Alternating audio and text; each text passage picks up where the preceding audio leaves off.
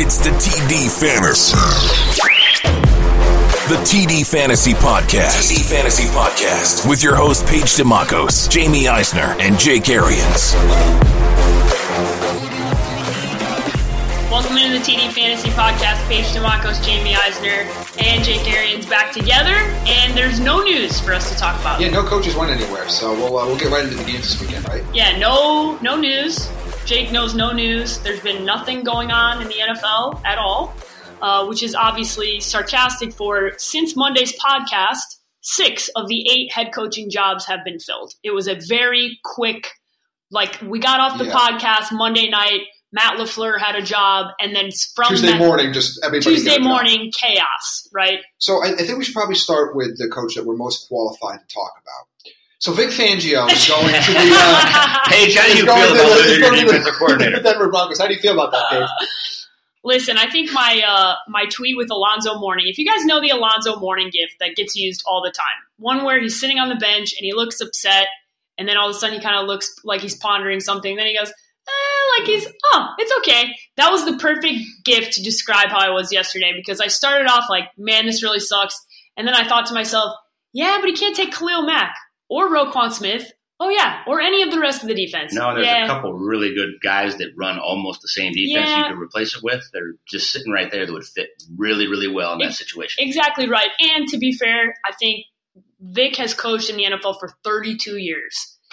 Considering how many of these, Cliff Kingsbury being a perfect example, talk about that, have are way less deserving of a head coaching job. It would be honestly a travesty that Vic, after what he did and what he's done, didn't get an opportunity to be a head coach. And I'm happy for him because he deserves it. He's coached for 32 years in the NFL. And done a hell of a job. And his players love him. His former players love him.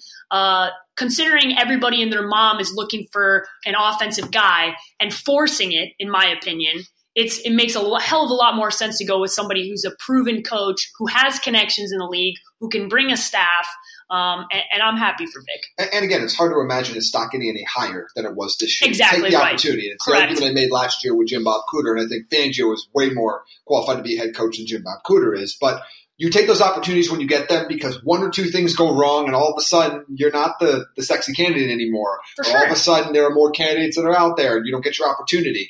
Take this opportunity. There are a lot of pieces on the Denver defense to work with. He's got that guy, that Von Miller fellow. I think he can do okay, help out a little bit on that side of the ball. For sure.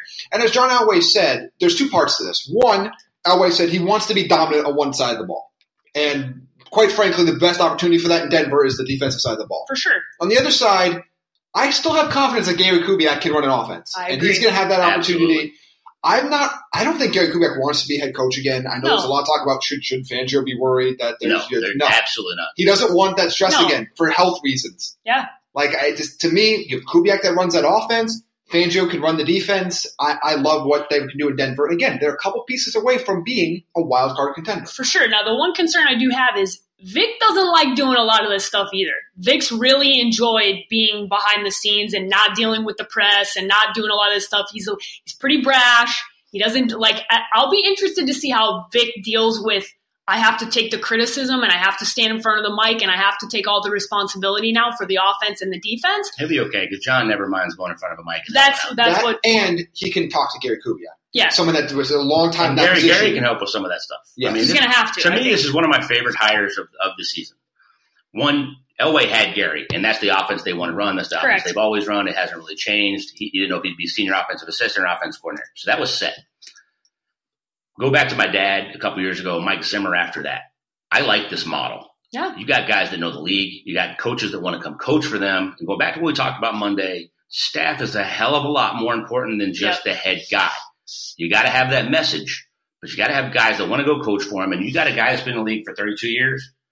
It ain't hard to have 500 guys calling you trying to get jobs. You narrow it down to the 20 that you want, and you go from there. I like this hire. I think John Elway did a great job. I would have loved Munchak as well, but I love the fact that the offense was already set. And Munchak would have been just a CEO, overall management, knows the game, extremely well respected, all those kind of things. They still would have had to get a defense coordinator. Yeah. So I love the fact. I like this hire. I think I give this an A-, B+, really, really good job. This is solid. No, I think they couldn't have gone wrong with the two they got down to. No, and free agents want to play for Vic from a defensive side. He's got a great reputation with the players. All the guys that I talked to in the Chicago Bears locker room love Vic. The defense is still multiple from Wade Phillips days there, too. Vance didn't change a ton of it. So, I mean, Vic can go back to a lot of what he did in Chicago. Yeah. They have the pieces, 2 pass rushers, all that kind of stuff. The funny thing, they're getting old and they're getting young at the same time on the defense. And the young is very, very young on the offense. But the defense is like a mixture of young and old. They'll have to move some pieces around, but I mean, Vic's always had success. And that's a really good I point. like this hire. That's a really good point, too, about the lineage of the guys that have been running defense there, that they haven't had that one tendency breaker we saw in Arizona can ruin a team. Where you have somebody that like you build your entire team around a certain defense, and then somebody comes in and completely changes it and is out in a year or two, and then you have to rechange it again. Yeah, I think the other thing I like is the AFC West is offensive head coach, offensive head coach, offensive head coach, defensive philosophy, running the Orange Crush in Denver and going the opposite of what's going on in Kansas City and having to stop them, Gruden being an offensive guy, and then Anthony Lynn being an offensive guy with Ken Wisenhunt and Phillip Rivers. I like the fact that they went, you know what? I agree. Let's not try to keep up. Let's try to stop them and win our way. We got 2 good young backs. We got good young receivers. We're solid at quarterback. To me, I like what Elway said. Let's be let's be dominant on one side and let's see who wins, dominant defense or dominant offense. Well, and you saw the number 1 defense and number 1 offense meet up in Chicago, and the number 1 defense took care of business. So if he can recreate what he did, and he can listen, Denver's a good environment for that. Chicago has better pieces. Chicago's got much better pieces and right much now. Younger. But Vic's always been solid, and I like this. I like this for a lot of reasons. I have full confidence in him. Let's go to the hire next that happened first, and that's Packers hiring Matt LaFleur. The best part of this hire is that there's so many jokes that are happening on the internet from Dodgeball, which is the absolute best part of this hire. The other part of this is that this was like one of the guys that literally it was not reported nearly anywhere that he was there, that what he was doing. I guess the Packers interviewed about 10 people. They had a lot. Had Jim Caldwell and Chuck Pagano in early. Philbin was rumored that he was probably going to stay, that might be the way Aaron Rodgers wanted to go. So I'm interested to hear what you guys have to say here, because on the one side, it seems like some people my Green Bay people that I follow are excited. The other part of them are somehow he went to Tennessee last year and the Tennessee offense got worse, and now they hired him in Green Bay, and I'm not quite sure that that's what you wanted. And a lot of people in Green Bay kind of wanted Vic Fangio or a defensive guy to come in and then hire a really swaggy young offensive coordinator. That's why he keeps getting credit for being one of these young innovators. So for some reason, if you're in your 30s and you're an offensive coordinator, and this will be the key of the show that we talk about all the time, and you know Sean McVay, or you guys have emailed once or twice, you have a good chance of being a head coaching job. I mean, I really believe my dad got the job again because they put that picture out of Sean McVay and him hugging. Yeah. Apparently that helped. Because Sean McVay rules the world at this point of coaching searches. How many playoff games Sean McVay won so far? That's a good question. Oh, okay. I'm just asking. I love Sean McVay. I would have loved this. Here's the thing. Even if he is an offensive innovator and they're going to get creative with Aaron Rodgers, that's great. The roster's not very good. I would have much rather seen, we just talked about, a veteran guy that could hire a staff and put that together. These young guys are going to struggle. They're going to have help with the GM putting a staff together. Well, maybe they hire a bunch of great guys, but there's not the same cohesiveness as a head coach that can bring all of his guys. Correct. People don't put enough emphasis on that. They really don't. I mean, Sean McVay and the Rams are a very big outlier. One, because of Wade Phillips' personality fits right in. You're not threatened by that. You don't have to worry about the defense. John Fossil, the best special teams coordinator in the league, in my opinion, again, not an ego guy, a team guy, wants to do his job. That is rare that you have guys that never work together and don't have the same, that it's not all his guys. It doesn't work all the time. That is the outlier. I mean, this one, Aaron Rodgers, 36, got another concussion in the last game. Without him, the team is terrible. Green Bay doesn't pay a ton. They moved on. I get it, but doesn't splash for me. No, I'd give this one a C. Like it's okay. Like it gets you by, but it could be some upside if him and Aaron can get together. And probably more safe than some of the other ones. Yeah, maybe. I mean, maybe I don't know. I just think it's cheap. Look, Matt LaFleur's had the benefit of being around very smart offensive minds. He was on the staff with Sean McVay in Washington. He was on the staff with Kyle Shanahan in Atlanta. I mean, he was around those guys. But again, he also wasn't retained as the QB coach in Atlanta. This goes back to, like, do you soak up a lot from osmosis from being in the room with them? Or are you just there? Like, are you just on the – so, to me, I don't know. Like, if Derrick Henry doesn't go nuts the final month of the season, are we even talking about Matt LaFleur in this conversation at all? Because that offense looked terrible before that. To be fair to him, I don't know what anybody could do with – I mean, Bruce got a little bit out of Blaine Gabbert for a few weeks, but for sure. On that offense, I mean, so I don't know if it's totally fair to base it off of what we saw in the second half of the season on that offense, but I'm a little surprised that they didn't go with – to me, this makes sense. You go with a veteran coach that maybe only wants to coach 2 or 3 more years because that's what your window – and I put that in air quotes because I don't think they have Super Bowl window right now. No. But that's what your pretend window is going to be with the Packers right now. You can fix this with hiring a guy like Chuck Pagano as your defense coordinator, assistant head coach. Again, not a threatening guy, knows his role, been in the league a long time. It's not like Chuck's, even though Chuck interviewed for the job, that Chuck would be threatening the head coach. He knows his role, but it's a great veteran guy that's thinking of a really good defensive staff together. And you may not have worked together and know him, but it's a non-threatening guy that knows his role. That's not going to be any of that behind-the-scenes stuff working against you. Yeah. It's still your team. They got to be careful who they hire here for this job. But there's a bunch of defensive coordinator jobs now open with these guys, with these young head coaches getting these jobs. Arizona, some of these other ones like the Jets. Who's going to get these defense coordinator jobs? There's not a ton of those guys out there. In my opinion, Chuck Pagano, Chicago should be a shoo-in. Yeah. He runs almost the exact same defense as Vic. He's not threatening to Nagy. Yeah. Veteran guy I'd already have it done if I'm Chicago. It's kind of shocking to me. Maybe they're working on it. I don't know. But he fits a lot of places. You could fix this and make it a little bit better than a C, hiring the right guy. For sure. I think it's just when you talk about Aaron Rodgers, I think it was Peter Bukowski who does Locked On Packers who tweeted about it. He said, maybe this hire means, and this is painful for him to say, but he said maybe this hire means that the job in Green Bay is a lot less lucrative than the fan base would like to think. Of course it is. Absolutely it is. We've been yelling at it. We've been yelling You're about not getting like zero state income tax. You're not getting some giant dollar amount. You're living in Green Bay. And Aaron Rodgers is being reported to be kind of a pain in the ass. And also, he's old. I watch people on Twitter react to this hire and talking about where in the playoffs the Packers are going to go to next year. Because they're the Packers. They think they're the Steelers. Not happening. This is not a playoff roster. No. That's what I was going to say. The guy with the biggest load on his shoulders here is the GM. Yeah. You made the hire, but it's your job to turn this roster over and bring some guys in. Jimmy Graham wasn't the answer, obviously. They got to do some stuff. But it's not a free agent destination. They're not a big free agent team. So you got to build with the draft. Building with the draft. They did a great job last year. They did a great job last year with those young corners. For sure. They've got some pieces, but that they got a long way to go. That division is solid. Absolutely. Let's talk about Freddie Kitchens in Cleveland next. I think, Freddie was from the very beginning. We knew that he and Baker had a nice connection. We knew that Cleveland was going to want to retain him. And for a lot of time, though, we thought potentially it was Mike McCarthy. Then it was Mike McCarthy potentially in New York. Now Mike McCarthy's probably not going to be in the league next year. It's very interesting how the McCarthy thing turned out to be like, I'm the sexy candidate to all of a sudden he's not potentially going to be in the league this year, which is very interesting how quickly that happened. I'm happy for Mike to have some restrictions of what he wanted to do and have, if it's not the right situation, I'm cool with sitting. Yeah. So I'm happy for him because he was sexy, but he had some things he wanted to do with his family and that kind of stuff that maybe some of these jobs weren't that appealing.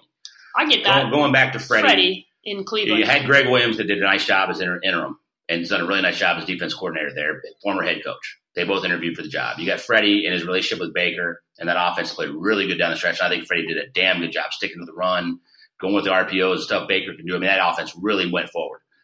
Ryan Lindley came in as the quarterback coach with Drew Stanton. Baker doesn't want any of those guys to go. He loves his room. I think that's the biggest reason for this hire. Freddie's been a long-time coach, done a nice job, been with some really good people. Still a little shocked by this. I mean, this is kind of a Browns thing to do. But I kind of like it only by the fact that, that cohesiveness when you finally have your quarterback. Yeah, you have your guy. The problem with this is they then fired Greg Williams and apparently most of the staff. So now you've got another young guy who's been around, but he's hiring an entire staff, and he's never been there and done that. So it goes back to my point. Okay, you went with the young-ish offensive coordinator, made him the head coach, but who are you surrounding him with? Because your offense is really good. Why would you fire anybody on the offense? Yeah, that doesn't make any sense. I didn't understand. I think Kitchens getting the job makes perfect sense to me. The other moves, I guess when you're not You're also still paying like 4 staffs. Yes. Freddie's not expecting. And the reality was, if they weren't hiring Greg Williams for the head coaching job, I doubt he was coming back to be the DC. Yeah. I think at that point, you're hiring him as a head coach, or you're telling him we're moving on. Right. So that makes sense. But everything else, as this thing moved forward, I don't think you could have done better than hiring Freddie with the relationship in place with Nick Chubb and with Baker and these young pieces. And while it's a risk, I think it's a less of a risk because we have seen, I know it's only a short period of time, but we have seen tangible success on offense and on with Kitchens and the Browns. Like the Cardinals are hoping Cliff Kingsbury can do something with Josh Rosen. Yeah. The Packers are hoping Matt LaFleur. Today is his first day ever in the NFL. These are hoping Matt LaFleur can get more creative and run the ball more like run the ball more in Green Bay. We know Freddie can do that Kitchens can get the most out of Baker Mayfield. Correct. And by the way, Nick Chubb, who was completely irrelevant until the firing of Hugh Jackson, was a massive part of that offense. So we know with the pieces they already have that they can have success. By the way, that defense is really good and really young. Yes. And the top destination for defense coordinator. Again, Chuck Pagano, Greg Williams is going to be up for all these other ones we talked about. He should be very much in play in Arizona, the Jets, Green Bay. Chuck Pagano should be in Chicago. I think Chuck should be probably getting offers from Chicago and Cleveland trying to figure out where he wants to go right now. Like this, there's not a ton of guys out there, but that's the kind of guys you have to put with these guys. And now you got 4 of them that took jobs. There's not 4 coordinators, defensive guys like Chuck and Greg available. What are you going to do? I mean, I saw Dom Capers' name reported for Arizona. We'll get when they talk about Arizona in a minute, but that's you're reaching. They want to go back to a 3-4. I wish I knew more about some of the assistants around the league. Like, I mean, who are some of the guys under Wade Phillips, for example? You know, like I just don't know enough about the linebacking coaches. Typically, it usually ends up linebacker coaches that make that ascension more than the other positions. But yeah, it's going to be very interesting to see where a lot of the defensive side of the ball, coaches on that side of the ball, go for all these new openings. Yeah, I'd give this one a solid B. There's some upside. They got some downside filling in who the staff is, but I mean, you have the quarterback head coach relationship in place, which you guys know how big I am on that. Yeah. I could see this being Sean Payton and Drew Brees for 10 years. It's important because it really could be. The other thing we didn't Sean Payton's been through like 5 defense coordinators in that time. So like you got to. And that defense has been all over the place. Yeah. Remember when Rob Ryan was? Yeah. The one thing we didn't talk about before we move on to the next one is I've been highly critical of Marcus Mariota throughout his career. I don't think he is a starting caliber quarterback in the league. He's about to be on his 5th offensive coordinator. Correct. Like, it's that's tough. Yeah, no, it's not. Especially that's for really difficult. It's not tough. It's damn near impossible. Blaine Gabbert's about to be on his 9th. Yeah. Yeah. In 7 years. But 2 top 10 picks. But as a guy who is expected to be the franchise quarterback in Tennessee, how do you actually have a fair evaluation of him? I don't think you do because he can't stay healthy either. Yeah, he's that's the other part tough of it. as nails. He's playing through a bunch of injuries. I do think he's a starting caliber quarterback in the league, but when you go through this much turnover, not a lot of weapons, really good offensive line. That's the one thing we got. When they're healthy, that offensive line is really good, and that should be better. He's looked good when he's healthy, but he hadn't been healthy for more than a 3 or 4 week stretch in 5 years with all these coordinators. I think the jury's still out. He ain't going anywhere. I mean, For sure. That's their guy. It'll be one of the things we talk about in the off season. Next coach we're going to talk about is here in Arizona. Sexy is a word, sure, you could use to describe this hire, maybe because because he looks like Ryan Gosling. I'm not sure the coaching part of this is. Yeah. So let me ask you this question, because I think I had this discussion at my workout facility with a bunch of guys who play pro sports, and they were all arguing with me, humble brag. They were all arguing with me because they said I was being outrageous with my comment. And I think I'm spot on. If Cliff Kingsbury looked like Joe Schmo off the street, he does not get hired for this job. I will take that to my he part of who maybe, but I think it's more of like Sean McVay likes him. Okay, but it's the aura of Cliff Kingsbury. Apparently they're friends, and then they retracted and said they emailed once. It's the aura of him. I look like Ryan Gosling. I wear the sunglasses. I'm going to run with this one for a second. Yeah. Okay? Because I've heard a lot of stuff about this hire. Steve Wilkes deserved to be fired. Yes. I've heard that there was not time. It was 1 year. He didn't deserve to be hired in general. And it was a horrible staff. They just, not that the guys themselves, they just didn't do a good job. Whatever it was, it didn't work. No, it was bad. They needed to move on. Yes. Okay? And they did. So now, yes, you went with a guy with less experience, 0 in the NFL. I like Cliff Kingsbury. I know you think he's a good dude. He thinks a lot of himself, but a lot of coaches in the NFL think a lot of themselves. He's a good dude. He's a damn good offensive coordinator. He's a damn good quarterback guy. But he has 0 NFL experience. mean, the word is he's bringing a 28-year coordinator from Texas State to be his guy and a bunch of the guys from Texas Tech. If you're a defensive coordinator, you are licking your chops because they've never seen blitz concepts like they're going to be coming with. If you don't hire a damn good veteran offensive line coach to go with that, this could be a disaster. Now, at the same time, they're going to get better as they go, and I think this offense is going to be really good. He ain't going anywhere for 3 years. The Cardinals are now stuck with a guy for 3 years. They're not doing this entire hire is not – I'm not worried about Cliff. I think this offense is going to be – not this year. I think they're going to show glimpses. You better have some veteran guys that have NFL experience to figure this out. I think they're going to be really good in a couple of years, whether it's Josh Rosen or now Kyler Murray if they're going to keep taking him at number one, whatever it is. I think the offense is going to be really good in a couple of years. I think this could be a disaster if you don't have the right defensive coordinator, the right special teams guy, and Steve Keim with $70 million under the cap has a lot of work to do to give Cliff because they're going to go 5 wide. They're going to be 11 personnel without really a tight end. Ricky Seals-Jones is going to be the guy who's basically a fifth receiver. Yeah.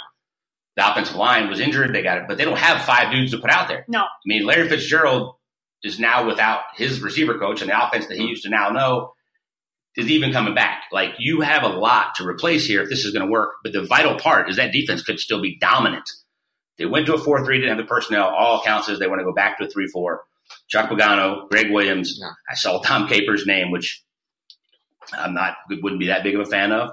They've got a lot of pieces to put around him. But if they're going to let him be the head coach and hire his staff, who's he going to hire? That's goes back to me. I like Cliff. I think the fans are going to like it. They like the sexy, not him, but the offensive stuff.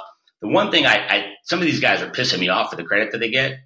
He gets 100% credit for Johnny Manziel winning the Heisman Trophy. He was his quarterback coach. Yeah. You get credit for that. You get credit for what Patrick Mahomes did as your quarterback when you were the head coach. My dad gets credit for Peyton Manning, Ben Roethlisberger. You get credit for that. Yeah. You don't get credit for making Baker Mayfield when it's the reason he transferred. No. Stop that crap you get nationwide. I keep hearing about he made Baker Mayfield. Baker Mayfield was a walk-on. They got ran out of town and went and had a phenomenal career elsewhere. He was the reason that he left. Honestly, it's disrespectful to Baker because Baker made himself. Like, Baker took motivation upon himself after feeling betrayed and left and decided to really put a chip on your roster didn't mean you made Baker Mayfield. That's pissing me off. So these pundits across the country think they know what they're talking about. Come on Stop. Now. I give him credit for Johnny. It was a phenomenal year.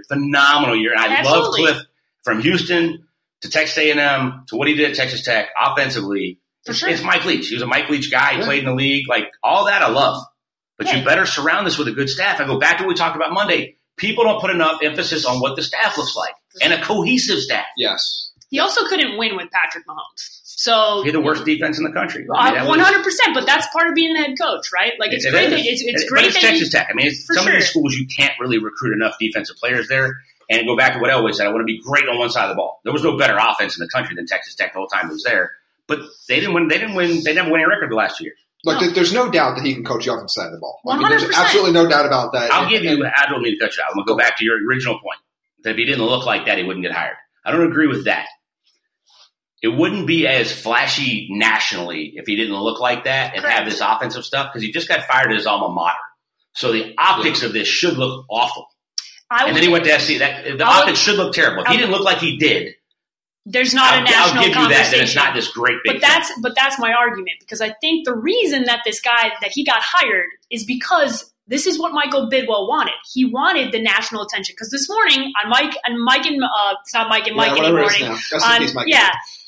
ESPN this morning they had the guy from Dan Le Batard. Yeah. They had Stu Gatz on the show, and Stu Gatz said, "When have we ever talked about the Arizona Cardinals this much?" He goes, "I'll tell you, never." He's like, the only reason we were talking about this is because of Cliff Kingsbury. And I think that plays into what Michael Bidwell was wanting because they wanted a splash. Which is great. Cliff has a resume to be an offensive coordinator in the NFL. He has a resume that you want to take a flyer on him as a head coach. The problem is you took a flyer last year and it blew up in your face. Yes. And you're now set yourself back however many years. And it doesn't work back. And you're not stable on the other side of the ball. That's the problem, too. You're not stable on the other side of the ball. That goes back to my point. Like, if they solidify the defensive side of the ball with a really good, solid coach that Cliff can work with, doesn't have a giant ego. That's the thing. Like Greg Williams, from a scheme standpoint, was undoubtedly awesome. Oh, my God, Clash. But Greg Williams would eat Cliff Kingsbury alive. Yes, he would. Would eat him alive. Yeah. It can't be that even as good as Greg Williams is as a coach. He would eat Kingsbury alive. to me, look, you had to do everything you can to accentuate the positives that Josh Rosen has and to grow Josh Rosen, because that is your path in the next 5 years out of being one of the 5 worst teams in the league. Yeah. I get it. But there are a lot of problems on this team, and it's another big risky hire. Again, I like it from an offensive standpoint, but that defense was a disaster last year. It can still be good with the right people coaching it. I just don't, again, where is he going to find these people? I get it if he was the offensive coordinator, I would be really excited about it. But being the head coach and being the offensive coordinator are two very different things. And the thing we stress on this podcast is, who are you bringing with you? And Cliff doesn't have anybody to bring with him. So I'll go back to what I said about LaFleur and Freddie. I like the head coach quarterback combo. Freddie's and Baker's is proven. Rosen's not proven. Correct. They all have weapons other than the quarterback. Green Bay has Devontae Adams. We talked about Nick Chubb, Jarvis Landry, and Njoku. Like, Cleveland has pieces just on the offense, but I talk about anything else. Yeah. Arizona doesn't have that other than David Johnson because Rosen's still a giant question mark, and there's a lot of questions across the league of, is he Jay Cutler, like I've said a bunch of times, extremely talented, but maybe he's not going to develop into that, or is he really an elite quarterback? It's to be determined. We're going to find out. I mean, I don't know really where to rate this hire other than like a low C, maybe a D+, because there's so many unknowns. I think it's. It could be an A+ home run. 100%. Like I said, I really think this offense will be good in a couple of years, but they got to put the pieces there, and then those two people have to. My question is too, like, you have two strong personalities that are very different personalities in Cliff Kingsbury and Josh Rosen. Yeah, two very outspoken dudes. Like, I can see this being hostile at times. Well, you have one that grew up in Texas, and you have one that grew up in California. From a conservative, liberal, kind of different styles, different. But they're both just outspoken, and they both think a lot of themselves, and they both think they're both smarter than the other one, probably when they get in the same room. And look, it's not having the NFL experience. Like, nobody, like, Freddie Kitchens might not be that old, but nobody's questioning Freddie Kitchens' credentials. Correct. No, Freddie's only a couple years older than LaFleur and Kingsbury at 39. Look at the quarterbacks he's coached. Look at the coaches he's been under. Yeah. Particularly on the offensive side of the ball. I mean, nobody's questioning his knowledge. No.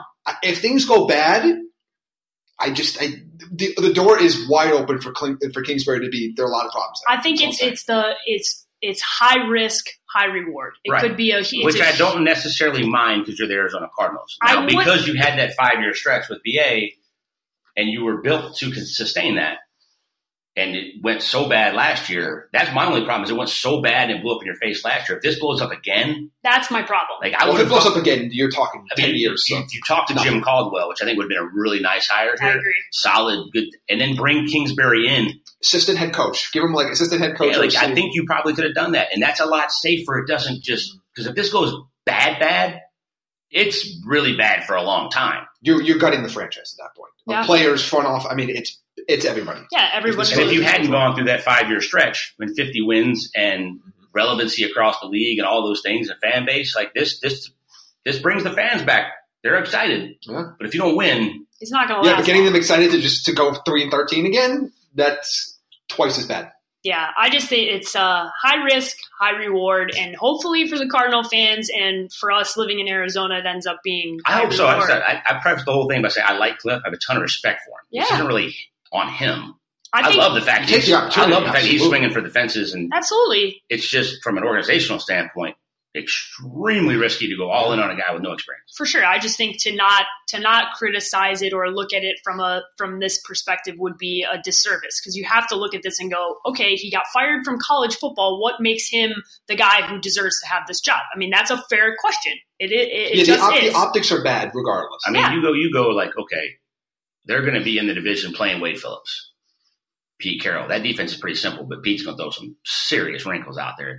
San Francisco run the same thing in Seattle. It's simple, but you start playing Todd Bowles and James Betcher in New York and some of these exotic blitz teams, Vic Fangio now with what he was working with in Denver, if they play, I don't know that they're going to be ready for that offense. You don't see that in college. No. Like, you just don't. And if you can't figure out, because you've never coached it, how to check at the line of scrimmage, call 2 plays in the huddle, the things that are successful in the NFL that you don't do in college, everybody just looks at the sidelines.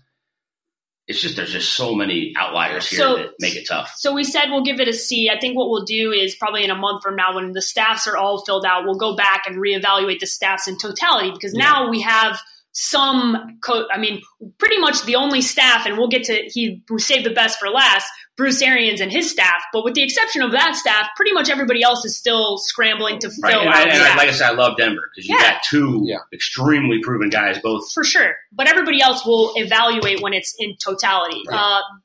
Before we get to Bruce, we'll talk about Adam Gase in New York. This was an interesting situation because almost everybody in New York hated it. I mean, almost instantly. Does anybody in New York like anything? No. Okay. To be fair, no. They could have hired Bill Belichick and brought him back in, or Nick Saban, and they would have. Somebody would be pissed. But Matt Rule had undefeated as Jets coach. Matt Rule had this job, and then he didn't have this job. And reportedly, because the Jets GM Mike Maccagnan said that Rule would not have the ability to hire his own staff. The staff would be determined by the front office. I'm not surprised he didn't take that job. He'll wait one more year. If Baylor is halfway decent, he'll get opportunity. Why is Matt Rule an NFL head coaching candidate? Great question. Did a nice job at Temple. He's done a nice job turning around a disaster at Baylor. They went 6-6 after going 2-10 or whatever it was. Yeah. I never understood why. He seems to be a really sharp guy. I mean, I obviously have a Temple connection. I love what he did there. I mean, I got respect for him. It's just like. It was him and Adam Gase. Yeah. Adam's another one of these young quarterback guys, whatever, had success with Peyton Manning. And I thought he did a really nice job in Miami. I thought they really overachieved this year and still got fired. Yeah. I don't have a problem with Adam Gase. I'm just like the other guys that they talked to, McCarthy made a lot more sense. Yeah. I go back to like Jim Caldwell, Chuck Pagano. I know how good they interview. I know how good their stabs are. I know how good of a figurehead of an organization it is. The Jets have only gone first-time head coach defense forever, so I love the fact that they went offense with a guy that's been there and done that. I don't have a problem with Gase at all. They're going to have to put a defensive staff together, but he's been there and done it. I mean, I think a lot of his guys from Miami can come. Vance Joseph was with him before he went to Denver. He's looking for a job, so you could put some stuff together that makes some sense. Good young pieces, $100 million out of the cap. But this 100% is on the GM. The Jets have said organizationally, we have an ownership, the GM, we have a head coach. That's our hierarchy. GM has power. So you better put a hell of a damn roster together for this dude to coach, or it ain't on him. I like this one. I'd give this one C+, B-. There's still some risky stuff, but this has a lot less risk than we just talked about in Arizona. To me, it has less risk than you have in Green Bay and even in Cleveland. Freddie worked, but Gase has been there and done a nice job. I mean, Brock Osweiler went 3-1 as a backup this year. Yeah. Tannehill looked good when he was playing, and they didn't have a lot of pieces on that offense. That defense was solid, but to me, this is okay. Yeah. You're the Jets. I mean, I don't know how you would have done better than this. I think McCarthy actually would have been better. McCarthy would have been, but aside from that, look, I think people also discount the lessons, and everybody that's had a second opportunity of being a head coach has talked about this. The lessons they learned from head coaching job 1 to head coaching job 2. Gus Bradley. And the mistakes Why is Gus Bradley not being talked about as a head coach? Did he interview for anything? No. Yeah, it was a disaster in Jacksonville, but so is everybody else. Yeah. Great defense coordinator, doing a great job again. It was the sexy candidate 2 years ago. Like been there and done that. And what you just said, you learned so much first time. And you get to start over. Okay, these are the mistakes I made in year 1 in Miami. Even the guy we're going to talk about next, who had a lot of success as a head coach the first time, my dad, he learned a ton that he's going to be able to take into this experience, rebuilding the Tampa Bay Buccaneers. Like, that's like Chuck Pagano, same thing. Jim Caldwell, this would be his 3rd time. Yeah.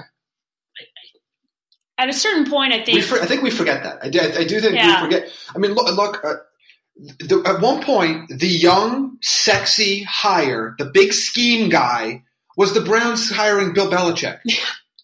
And Bill Belichick's talking about what he learned from the Browns job to, we're not going to count the Jets job, to the Patriots job. Yeah. And what he learned and how he handles things differently. It's human nature.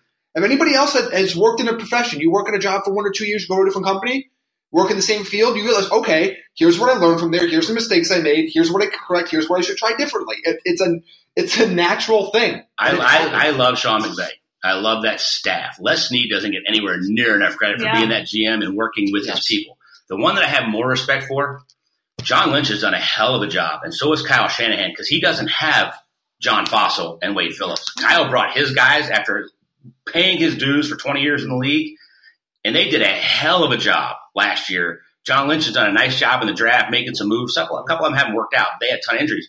But I think he's done a really nice job. Like, those guys don't grow on trees. I know everybody wants to find the next one, and I keep saying this. It's just so risky. Listen, if you want, I say this as somebody who had a vested interest in Adam Gase as an offensive coordinator. The best version of Jay Cutler that you ever saw was under Adam Gase. Yeah. Brock Osweiler looked like a competent quarterback under Adam Gase. Brock is competent. Brock was very competent in Denver before he went to Houston. I mean, he doesn't mesh well with everybody. But, yeah, he went 3-1 as a starter, as a backup. With not a great offensive. Not a lot of weapon or not a lot of time before that. He wasn't like he was getting reps. But 3 years ago, everybody was talking about Adam Gase the same way they're talking about Sean McVay now. Everybody great relationship with Peyton Manning, ton of respect from Peyton Manning. I like this. If Peyton Manning makes a phone call to the ownership team, personally, this is what he did for this. You got to take stock into that. It's Peyton Manning. My one thing I'm worried about for Adam is he likes to have like the hat down low at the press conference, not necessarily look at you, and he can be a little grumpy. I'm a little bit worried about him getting eaten alive by that New York media. He's going to have to hopefully get a little coaching there and perk up the personality a little bit. You're kind of under the radar in Miami with that stuff that you can get away with. I just think you're like nothing in New York. From the New York media perspective, what about Matt Rule was a better – like I saw so many people upset about that versus not – That's it. It doesn't make any sense. Adam Gase is a way better hire. Because he's way more sure. That's the only reason. We're now to the point where people are – He's an NFL guy. He's an NFL guy. And he's had success. Went to the playoffs as a head coach. It doesn't make any sense. They think, they saw Adam Gase. That's not what's a name we've heard before, so I'm bored by it. Again, what is fans short for? Think of this. Fanatic. But again, think of what we're talking about. There's nobody on earth that can convince me that Adam Gase is a riskier or worse hire than Cliff Kingsbury. Thank you. If the draft was tomorrow and Peyton Manning was reincarnated 20 years earlier, and the Jets had the first pick and they took him, half of them would cheer and half of them would boo. Yes. It's New York. Maybe I should half would cheer. Exactly. But I mean, that's the thing. Like, if Cliff Kingsbury can make that offense work like Adam Gase has made his offense work, you'd be very happy. Yeah. But because Cliff Kingsbury is the new name, we haven't heard him before. He hasn't been in the NFL before. It's a sexy new toy versus Adam Gase. So I'll take what I've seen and what's been proven over the sexy new toy. Thank you very much. Last one we're going to talk about. We saved the best for last. Our guy on the podcast each and every week. You guys have heard him for a long time. Bruce Arians takes the head coaching job in Tampa Bay. And Bruce is back. A lot of excitement in Tampa. And I will say this. Press conference coming in 45 minutes. Yeah, press conference coming soon. If anybody is going to get the best version of Jameis Winston out of him, it's going to be Bruce. And I think you recognize that if you're the ownership team. You recognize that he brings a staff, which is what we've talked about a lot on this podcast. And it's aligning very well for him. Obviously, having Todd Bowles back is a huge deal. Absolutely. Huge deal. You have two head coaches on one football team. And by the way, Byron Leftwich. Keith Armstrong. Head coach for a long time, interviewed for the Cardinals job. And on top of that, played for him at Temple. I enjoyed watching the Bruce Arians, Todd Bowles Cardinals. So if we get any bit of that, it's going to be a hell of a lot of fun. It's no risk and no biscuit everywhere. Offense, defense. We're going to stop the run. We're going to blitz the hell out of you. We're going to run it. We're going to take our shots down the field. I'm going to do my best not to be biased. Of course, this is my dad. I'm going to give you some analysis here. Staff is phenomenal. It is cohesive. They've all worked together before. There's solid guys all the way across the ball. Sean Kugler at the offensive line was a huge addition. Harold Goodwin and Cougs were together in Pittsburgh with Dad. Goody being the run game coordinator, assistant head coach. Keith Armstrong, one of the best special teams guys in the league, was in Atlanta in the division, knows the division well, knows what the Buck weaknesses are. Huge there. Byron Leftwich, up-and-coming play caller. The whole Clyde Christensen coming from Miami as the quarterback coach was with him at Temple, but was also with him with Andrew Luck in 2012. If you don't want to know about this staff, and they're Greg Allman has done a great job, AUMAN in Tampa, a guy there, going back and watching Football Life, reading his book, looking at the staff, and he was blown away with where they all work together. There's one dude at the top, and that pyramid comes down with one common goal. To me, that's the most success. And then you add Jason Light and a history with BA in Arizona. They know they can work together. There's pieces everywhere. And then going to your point with Jameis Winston, we've known him for a long time. Yep. My dad met him at our football camp that we had in Birmingham. Good buddy of mine, Otis Leverett, has a great relationship with Jameis, trained him through high school and has kept in touch, and they're still really close. He knows him. Yeah, he's made mistakes. He's grown up. My dad's made mistakes. We've all made mistakes. My dad's huge on second chances. And to him, this is a fresh start for Jameis. He absolutely believes in the talent. I believe in the talent. He's been careless with the ball, and he's battled some injuries from the last couple of years. It's from time to time. Got to have some offensive line help, but they got weapons. Yeah. The defense with Todd Bowles, I don't care if you got 11 free agents out there, you're going to be solid. Mm-hmm. That front seven's better than people give it credit for when healthy. JPP, a lot left. Vita Vea is going to be a star. You need some corners. Those linebackers, Levante David, those linebackers can fly in a Todd's defense, sideline to sideline, be phenomenal. I don't know how you win the press conference better. I don't know how you build a more solid staff to move forward with an organization that's kind of been in flux. And yeah, it might be for 3 years. Who knows how long BA is going to do it? But the fire has been relit. Being away from it for a year, being on CBS, and really missing it. I don't think realized how much until maybe within the last month. Mm-hmm. Yeah. But I haven't heard him this excited since they went like 13-3 in Arizona. My mom is over the moon for the people that are worried about that. His health is great. Had to get a physical to get the job. I don't know how you do a better job of 8 jobs open than this, because everybody wants 10 years, and maybe Freddie and Baker get 10 years together. Nobody else in this hiring class will have 10 years as a head coach. It just doesn't happen. Turn it around now and win. They can win with the pieces they have. They've got some cap space. They can make some moves. That's my analysis of it. That's trying to be not biased. I'm over the moon for my dad that he's this excited and has another chance. Going back to your point earlier with Vic, there's only 32, and these damn things are hard to get. Mm-hmm. So having a chance, I can't wait to see what he's going to do again his second time around. So I want to focus on the Jameis Winston aspect of this because there's 2 points. One, you look at what the talent's unquestioned. I mean, his physical abilities are over the chart. Might be probably more talented than anybody he's coached besides. People don't realize Jameis was a 4.2 student in high school, by the way. So, questioning his intelligence or anything like that or things he's done in the past, it's not his what his ability to learn is. He's a smart guy. But you know what? You know who's going to help him grow up? Bruce Arians. And the guys on that staff will help him grow up because I look at Jameis and he basically gets a 1-year trial here. Yeah. He's on that 5th-year option. He gets a 1-year trial here. He is going to be put in the best position to succeed both on and off the field. Look, just look at what Bruce Arians has been able to do with quarterbacks. Yep. I don't know, names like, Andrew Luck, Ben Roethlisberger, Carson Palmer. To your point with Dan Lebertard on their show yesterday, they said all those guys probably would have been that good anyway. And gave him no credit for it. But gave Kingsbury credit for Mahomes being as good as he was. Well, you know who does give Bruce Arians credit? I don't know. Ben Roethlisberger gives him a lot of credit. I heard Andrew Luck gives him a lot of credit. Carson Palmer, Peyton Manning. So their point was, what did he do with Tim Couch? Lebertard, if anybody wants to point this out to you guys in your show, they went 10-6. The only times the Browns have been back to the playoffs since they've been back in the league. Tim Couch broke his leg, and Kelly Holcomb threw for 450 in the snow in the playoffs in Pittsburgh. So that's what he did with at us next time. Yes. So, but with Bruce and Jameis, he's going to be put in the best position to succeed on the field. He's got leadership off the field now that can help him. Accountability everywhere. Look, obviously you know him well. We all know him well. He doesn't deal with BS. No. Bruce, you're not going to BS Bruce Arians. It doesn't happen. All right, he'll call you out. He is going to, let's say, Jameis, I'm going to put you in position to succeed, and now it's up to you to do what you need to do on and off the field to succeed.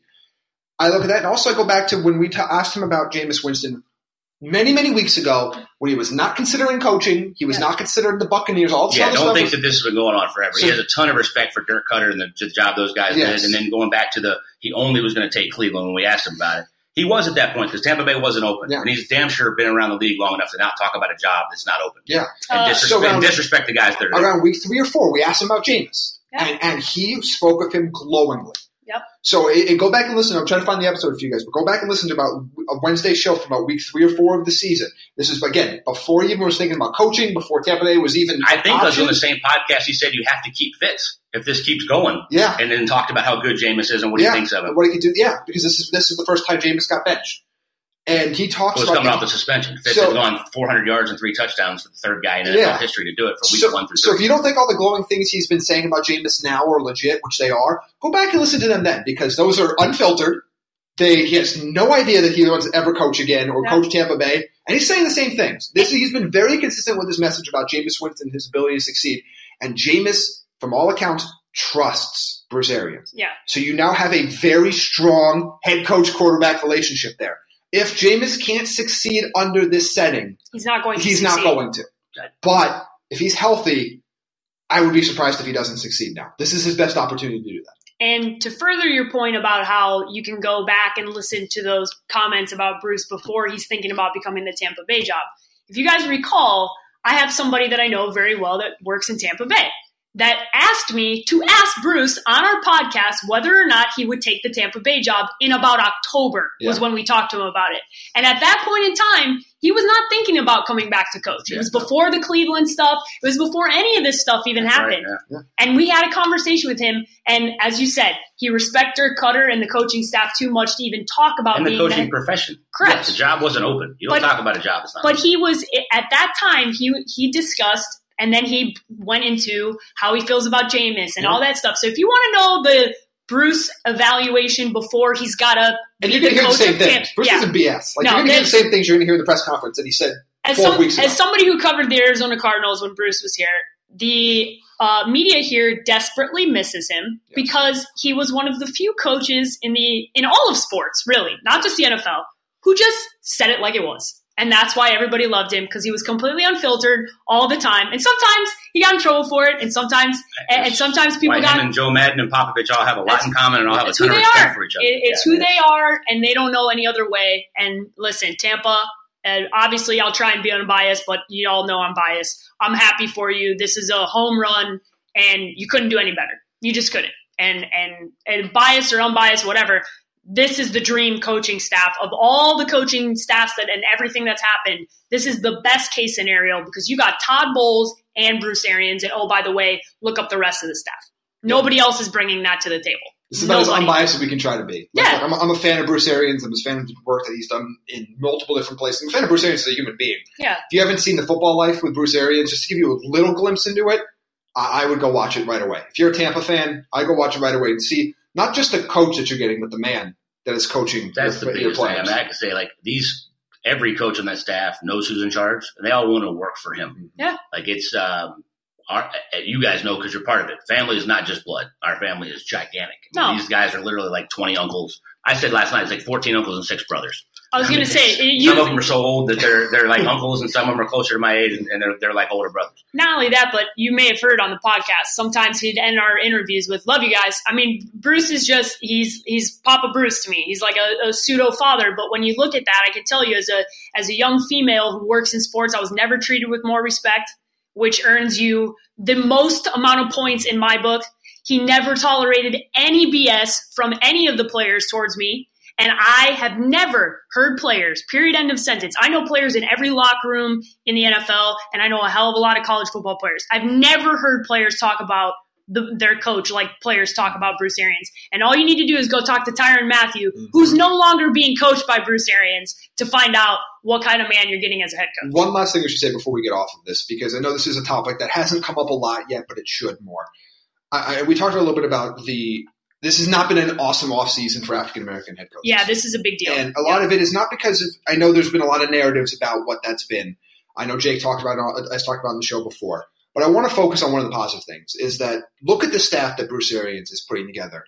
And he has made a concerted effort over the years to, and I want to use this probably, properly promote people into positions that they can not only deserve to be in, but they can be successful in.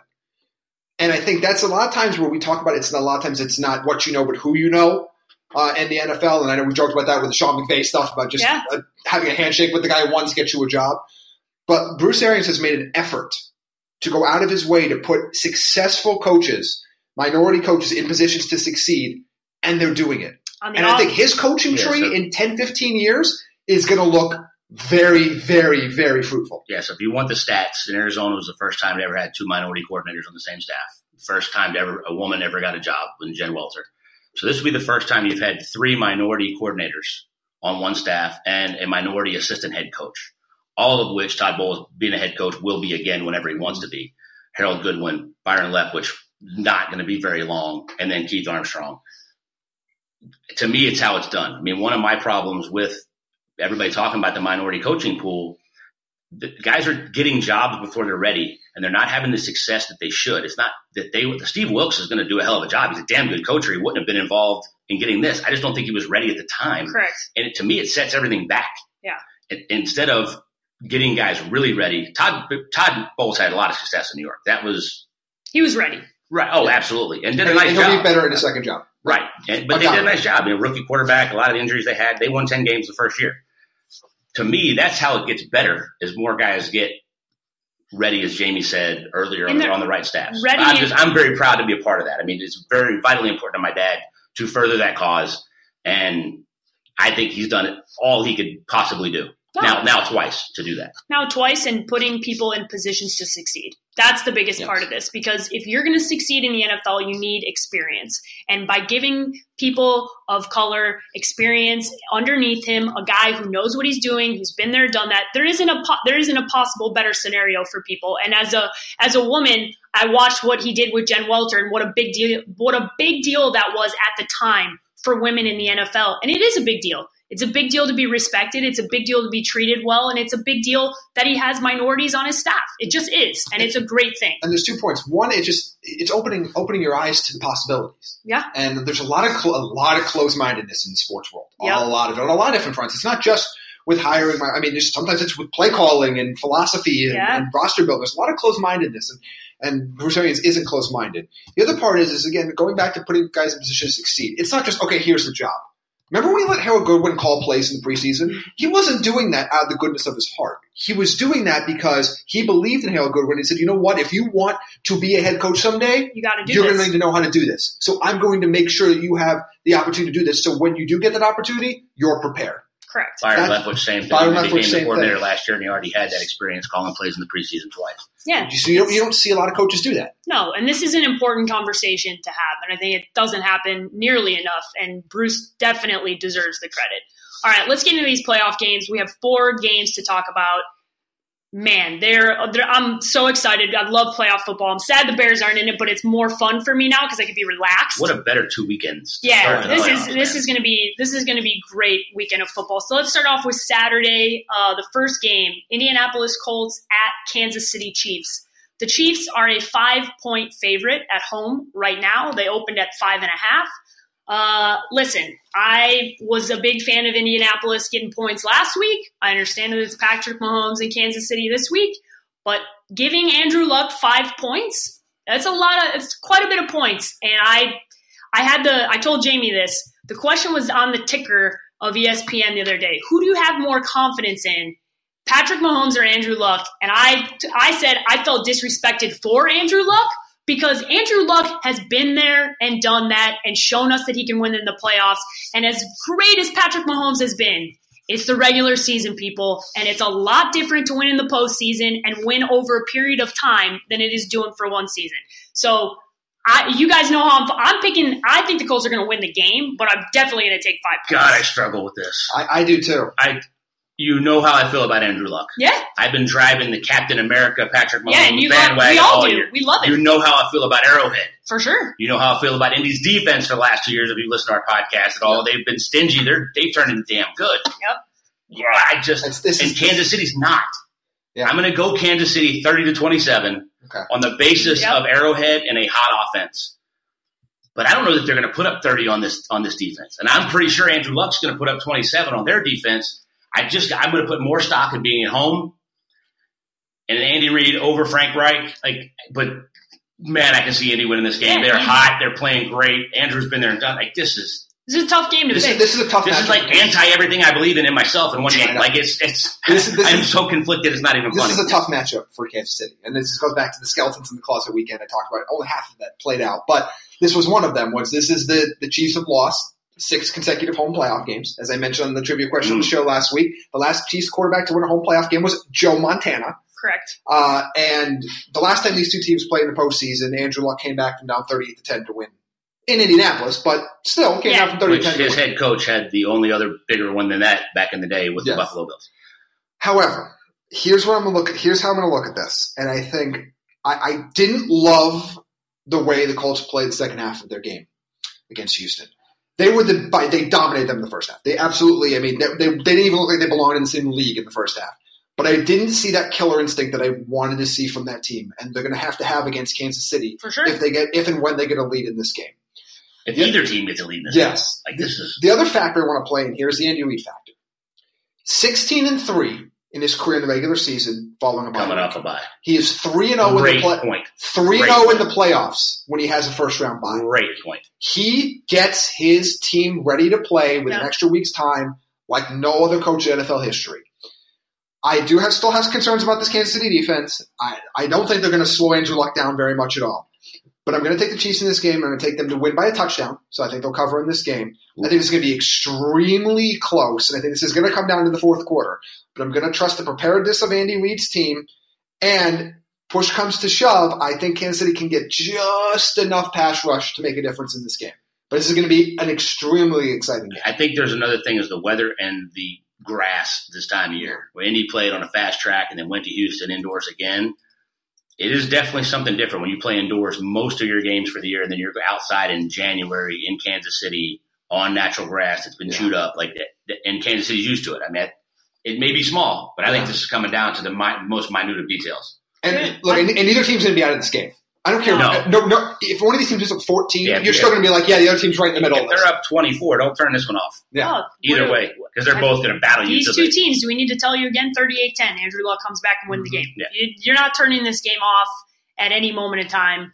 I think it's going to be a hell of a matchup. I've had this it's just like a feeling with Andrew Luck that everybody, the whole storyline is Patrick Mahomes, the whole season long, and it just feels Although like it did start to wane a little bit. Like, I think that the coverage a little bit more equal going into this week. I think Luck's getting his due. Kareem Hunt made a giant difference. That's a factor, too. This is not the same Damian Williams has played well. Kareem Hunt was not the same offense. This game changer. I mean, I lived this with Andrew Luck as a rookie in 2012. Man, we won every week having no business being in games in the fourth quarter. Yeah. All because of him. Could end up being... And he's playing better this year than he did that. It could really end up being the running game and what Marlon Mack shows up and does, because he's been really good down the stretch. Let's give credit where credit's due. The GM has built a nice roster that we didn't really think was a nice roster, but it's turned into really good draft picks. Yep. Their offensive line is solid. It's really good. That's why I just don't... Center, left guard, left tackle. Yeah, as good as they are in football. Quentin Nelson is unbelievable. A road grading beast. It's the most fun. Like, I watch the offensive line. Yes. Like, when he is on the field, my eyes are locked on watching him because it's so beautiful to watch how good he is at what he does. All right, next game we're going to talk about Dallas Cowboys going on the road to play the LA Rams. It's a night game on Saturday. The LA Rams are 7-point favorites. This is a statistic that I heard this morning, or a little insight into what this game is going to be like from a fan standpoint. 30% of the tickets bought for this game were bought from road teams. It's the most that has happened throughout the season. So if you watch that Philadelphia game on the road when there were a ton of Philly fans in LA, more this week when Dallas is there. I said it before, it's not an intimidating environment to play in. Dallas has fans everywhere. So it's not going to be some intimidating environment to walk into. No. That being said, I think the LA Rams come away with a victory here. But I don't know if I feel comfortable saying they're going to win by 7. I do, because I don't think Dallas's offense can keep up with that. Okay. I think this is going to be... Think it's going to be a blowout, or do you think it's going to be... I don't think it's going to be a blowout. I think they win by 10 or more. But this is going to be comfortable. I don't think they're going to be sweating this game out in the final 10 minutes. I'm going the Rams 30-20. Okay. Yeah. I think Sean McVay with a week off, and we talked about the hype and all that stuff. I think Wade Phillips with a week off. Keep Talib back healthy. Marcus Peters getting a little bit healthier. Todd Gurley getting a little bit healthier on the offensive side. Mm-hmm. Sean McVay watching an extra week of tape and what they did last week. I just think the Rams have too much for Dallas. Dallas did a nice job doing what they do. Yeah. Play really good defense. They've overachieved. And run the ball, and the Dax played really well. Yeah, for sure. I just don't think – but they're still only scoring like 20 to 24 a week. Yeah, it's not going to get it done. They don't have enough firepower. No, they don't. And you can run it on the Rams. Yes. You can never run it all year. And Zeke will have a big game. Yeah. Like, I expect Zeke to have a big game. But the problem is Donald's going to get to Dak. Like, he's going to get there more than once, probably more than twice. Whether he sacks him that many times, so with Dante Fowler and Dominican Sue's liable too, even though they had a big year. Like, they have so many guys that can do it on any play. Yes. And I know Amari Cooper's confident that he's better than Marcus Peters. I'm not quite as confident. I think he doesn't have much of the game at all. I just look at this and I think Dallas they're still a couple pieces away from being able to compete with the very, very top teams in the NFC. And again, I know it's not an intimidating home environment, but the Rams don't need to. You know what's intimidating? Aaron Donald and Dominican Sue and Dante Fowler. For sure. That's intimidating. Jared Goff, Todd Gurley, that's intimidating. I think that the Rams are going to be able to put up too many points in this game. I don't see how Dallas keeps the Rams under. They've done it. They did it to New Orleans, but that was in Dallas. Dallas's big wins have been at home in Dallas. Yeah, I just can't see. And I've been wrong on Dallas. They've overachieved. They've played. Jason Garrett's done a nice job. Another guy they were talking about getting fired in week 8. If this game was in Dallas, it would be a different conversation, obviously. Sure. But going on the road to LA, like I said, it's not going to be intimidating. I think my analysis would be the exact same if it was in Dallas as it is in LA right now. you think they'd still be win by 10 if they were in Dallas? Roster. I just think they're that much better. All right, Cowboys fans, you guys can and they're add, healthy. You guys that can, week off again. You guys can add Jamie and Jake. I'm rooting for chaos. I'm rooting for Eagles Cowboys in the NFC Championship game. I know it's not going to happen, but I can't take any more Nick Foles storylines. Next game we're going to talk about is actually the game I'm most excited about. Of all the games, I'm most excited. I think every game has a great storyline, but I've been waiting for the team to overtake the Patriots for a long time, and I believe that Phillip Rivers, he hasn't lost a game where he's been on a plane this year, okay? So take that for what it is. He is a 4-point underdog going into this game. Last week was not his best performance, as Jamie and I discussed, but they get the victory. Yep, that was nice. Got the W. This Patriots defense is not the Ravens defense, okay? But it's Bill Belichick with an extra week and Tom Brady with an extra week. And Foxborough. And in Foxborough, for sure. But with all that said, I just don't think that Phillip Rivers gets intimidated going in. I'm taking the Chargers. Woo! I'm going to jump ahead of you on that one. Were you going to do it too? No, I'm not. I love it. Good, then I'm taking it. With my life on the line, I am not betting the Patriots to lose a playoff game in Foxborough. I'm doing it. I'm doing it. I feel it. I'm going 27-21. The Chargers defensive line gets to Brady. Gronk is non-existent shell of himself. No Flash Gordon. Edelman's not enough. Derwin James blitzing. I like that defense as much as I like what the offense is going to do. They're going to put up theirs. And I just don't see the Patriots being able to match it. Now, I go with the mystique of Brady and Belichick, and they've been there a million times and done this box. I get all that. Yeah, for sure. I'm looking at rosters and analyzing what should play out in this game. The Chargers are a significantly better roster than the Patriots. And they've been significantally better for most of the year. I just think they go in there and get it done. It's just Tom Brady and Bill Belichick. Well, it's Tom Brady, Bill Belichick with an extra week. I do think this could be a big game for Sony Michel. My concern is Melvin Gordon still doesn't look healthy. Yeah. I just, at some point in this, I can't make the argument the Patriots have a better roster. I can't. I've been saying it all year, the Chargers are the most talented team in the AFC, and I still believe that to this day. But I think at some point these road games are going to catch up to them. And I know they haven't lost a road game this year that wasn't in California. The Patriots also haven't lost a game in Massachusetts this year. So also Tom Brady's never lost to Phil Rivers. That means nothing. I just want to throw that out there. It means absolutely nothing, but it's a fundamental stat you're going to hear 12 and a half times, probably over and 12 and a half times between now and halftime of that game. I love Bill Belichick with the extra week. I do actually think the Patriots offense is going to be okay in this game. I think Sony Michel is going to be the big key to it because they have not been able to run the ball in the postseason consistently in a long, long time. And they have to because their offensive weapons are not the same as they were in Week 10. I think the Patriots squeak this one out. Okay. All right. Look, it's against my nature to bet against Nick Saban with 30 days because he just out-X's everybody in college football. It's the same thing with Bill Belichick with an extra week. There's an X's and O's difference between those two guys and most of the people they coach against. I just think the talent disparity, the way the teams are constructed, the way they've played all year, is that big of a difference that I'm not giving my normal kudos to the Brady-Belichick connection. Belichick himself is a masterful genius with X's and O's, and Foxborough being a home field advantage. I think they can overcome all of that. And I think a lot of it is Phillip Rivers' competitive edge that he doesn't really give a damn where he plays. For sure. We're also not talking about the 13-3 Patriots of old. They lost games down the stretch that were bad games. I mean, they almost gave up the second seed. They went to Tennessee and got blasted. This is week 10, and Gronk is healthy, and Josh Gordon's getting acclimated to this offense and looking the same.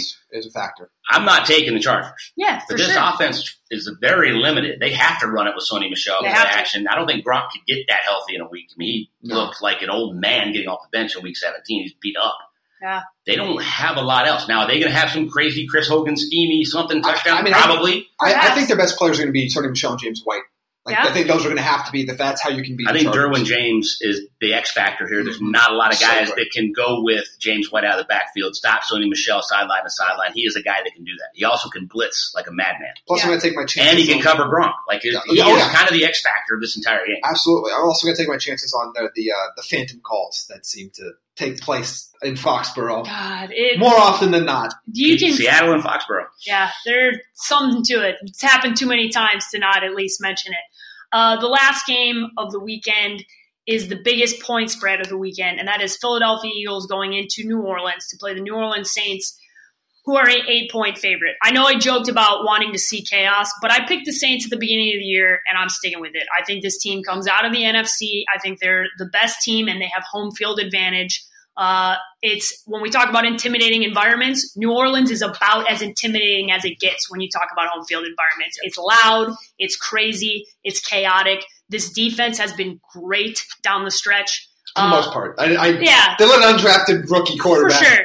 But do some damage to them. Drew Brees is Drew Brees. Alvin Kamara, their offense, what they have, Michael Thomas. I mean, you know what the pieces that they have on offense. Ben Watson, a healthy Ted Ginn. Yeah, but it's an 8-point spread, which is a lot. So do you think they win, and do you think they cover the spread, Jamie? I think they win. I don't have any doubts about them winning. It's just more of the 8 points is a lot. Do the Eagles have this? They're down 14 late in the game, and just Nick Foles leads a drive with 2 minutes and 10 seconds left that covers. And I'm just gonna go completely opposite as the entire public this whole week. I'm gonna go with all the home teams here. I'm gonna go with the Saints, and I'm gonna go Saints to cover here. I know there's all this like Nick Foles magic crap, but I'm just so sick of hearing it at this point. I know what they won last week. But I cannot find anything the Eagles do on offense that can even come close to what the Saints can do on offense. And I just cannot see how they can keep up with New Orleans offense. I just cannot see it. Not in the zone. I'm sick of hearing the Nick Foles hype too, but damn, he deserves it. My God, 2 years ago, getting him in the playoffs. He played phenomenal in Chicago against the best defense in football last week and got it done. But I don't like what they do either. And I don't think it's a good matchup. Because the cover corners in New Orleans, the way that defense is played at home in a tougher environment, as hard as Chicago is to go in and play, Philly plays outside on crappy grass in the cold in December. Oh, yeah, this is a whole other deal trying to keep up with the track speed of New Orleans at home in this thing. I'm going 34-21 New Orleans. I think they cover. I think they kind of blow them out in the second half. I think the Nick Foles magic comes to an end. He throws a couple picks trying to create that magic to come back because I think New Orleans gets up on them pretty quick. Now, that defense has played a lot better. Yes. And Philly down the stretch, they gave up 20-point leads to Tennessee earlier in the season. Those when it was all a disaster. Mm-hmm. They've played a lot better, but those wide 9 ends when you want to run the ball with Alvin Kamara and Ingram, I think the big difference here too is that the Bears didn't take advantage of the turnovers Nick Foles handed them. Yeah, no, they did. That offense could not move the ball. No. Drew Brees and that offense will move the ball. I think that's the difference. I go back to what I said earlier in the year. They can beat you too many ways, and that's why I think they get it done. Yeah, I would agree. I think, like I said, I'm picking the Saints to go to the Super Bowl. I'm going to give another guy I give a lot of credit to that doesn't – he deserves it, but he never gets it. It's Sean Payton.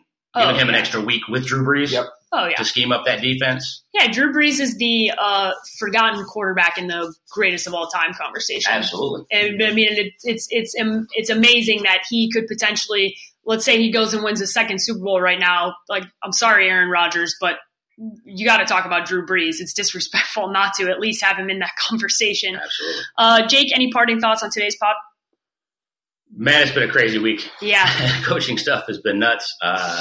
Congratulations to my dad. I'm very excited about that. It's kind of my parting thought for the day. Yep. Yeah, same thing. Congratulations to Bruce Arians. I'm excited to see what happens there in Tampa Bay. I'm excited to see who takes those final 2 job openings in Miami and in Cincinnati. And just a reminder, you can see what Jake and I are going to lock up this week at tdfantasy.com later. My parting thoughts on today's podcast is I don't care if you call me biased. I am so excited to wear a Kangol and be on the sidelines with my guy. I'm so happy that Papa Bruce is back. New Arians Family Foundation gear coming soon. Coming soon that you're going to hear all about on this podcast and all over our social media channels. But seriously, I'm so happy Bruce is back in the NFL because he's happy. And at the end of the day, when you love people, you just want them to be excited. And if you haven't seen the smile on both Bruce and Christine Arians' face when they're inside Tampa Bay's facilities, you got to go check out Tampa Bay. They've done a really excellent job on social media showing us behind the scenes of this process. Jake, how can everybody follow you on social media? Jake B. Arians on Twitter and Jake Arians on Instagram. Jamie? Follow me at Jamie Eisner on Twitter and JME Eisner on Instagram. And guys, I'm at _sports page on both Twitter and Instagram, and you should follow at TDFantasy_ both on Twitter and Instagram as well. Enjoy the playoffs and have a great weekend. Thank you for listening to Believe. You can show support to your host by subscribing to the show and giving us a 5-star rating on your preferred platform. Check us out at Believe.com and search for BLEAV on YouTube.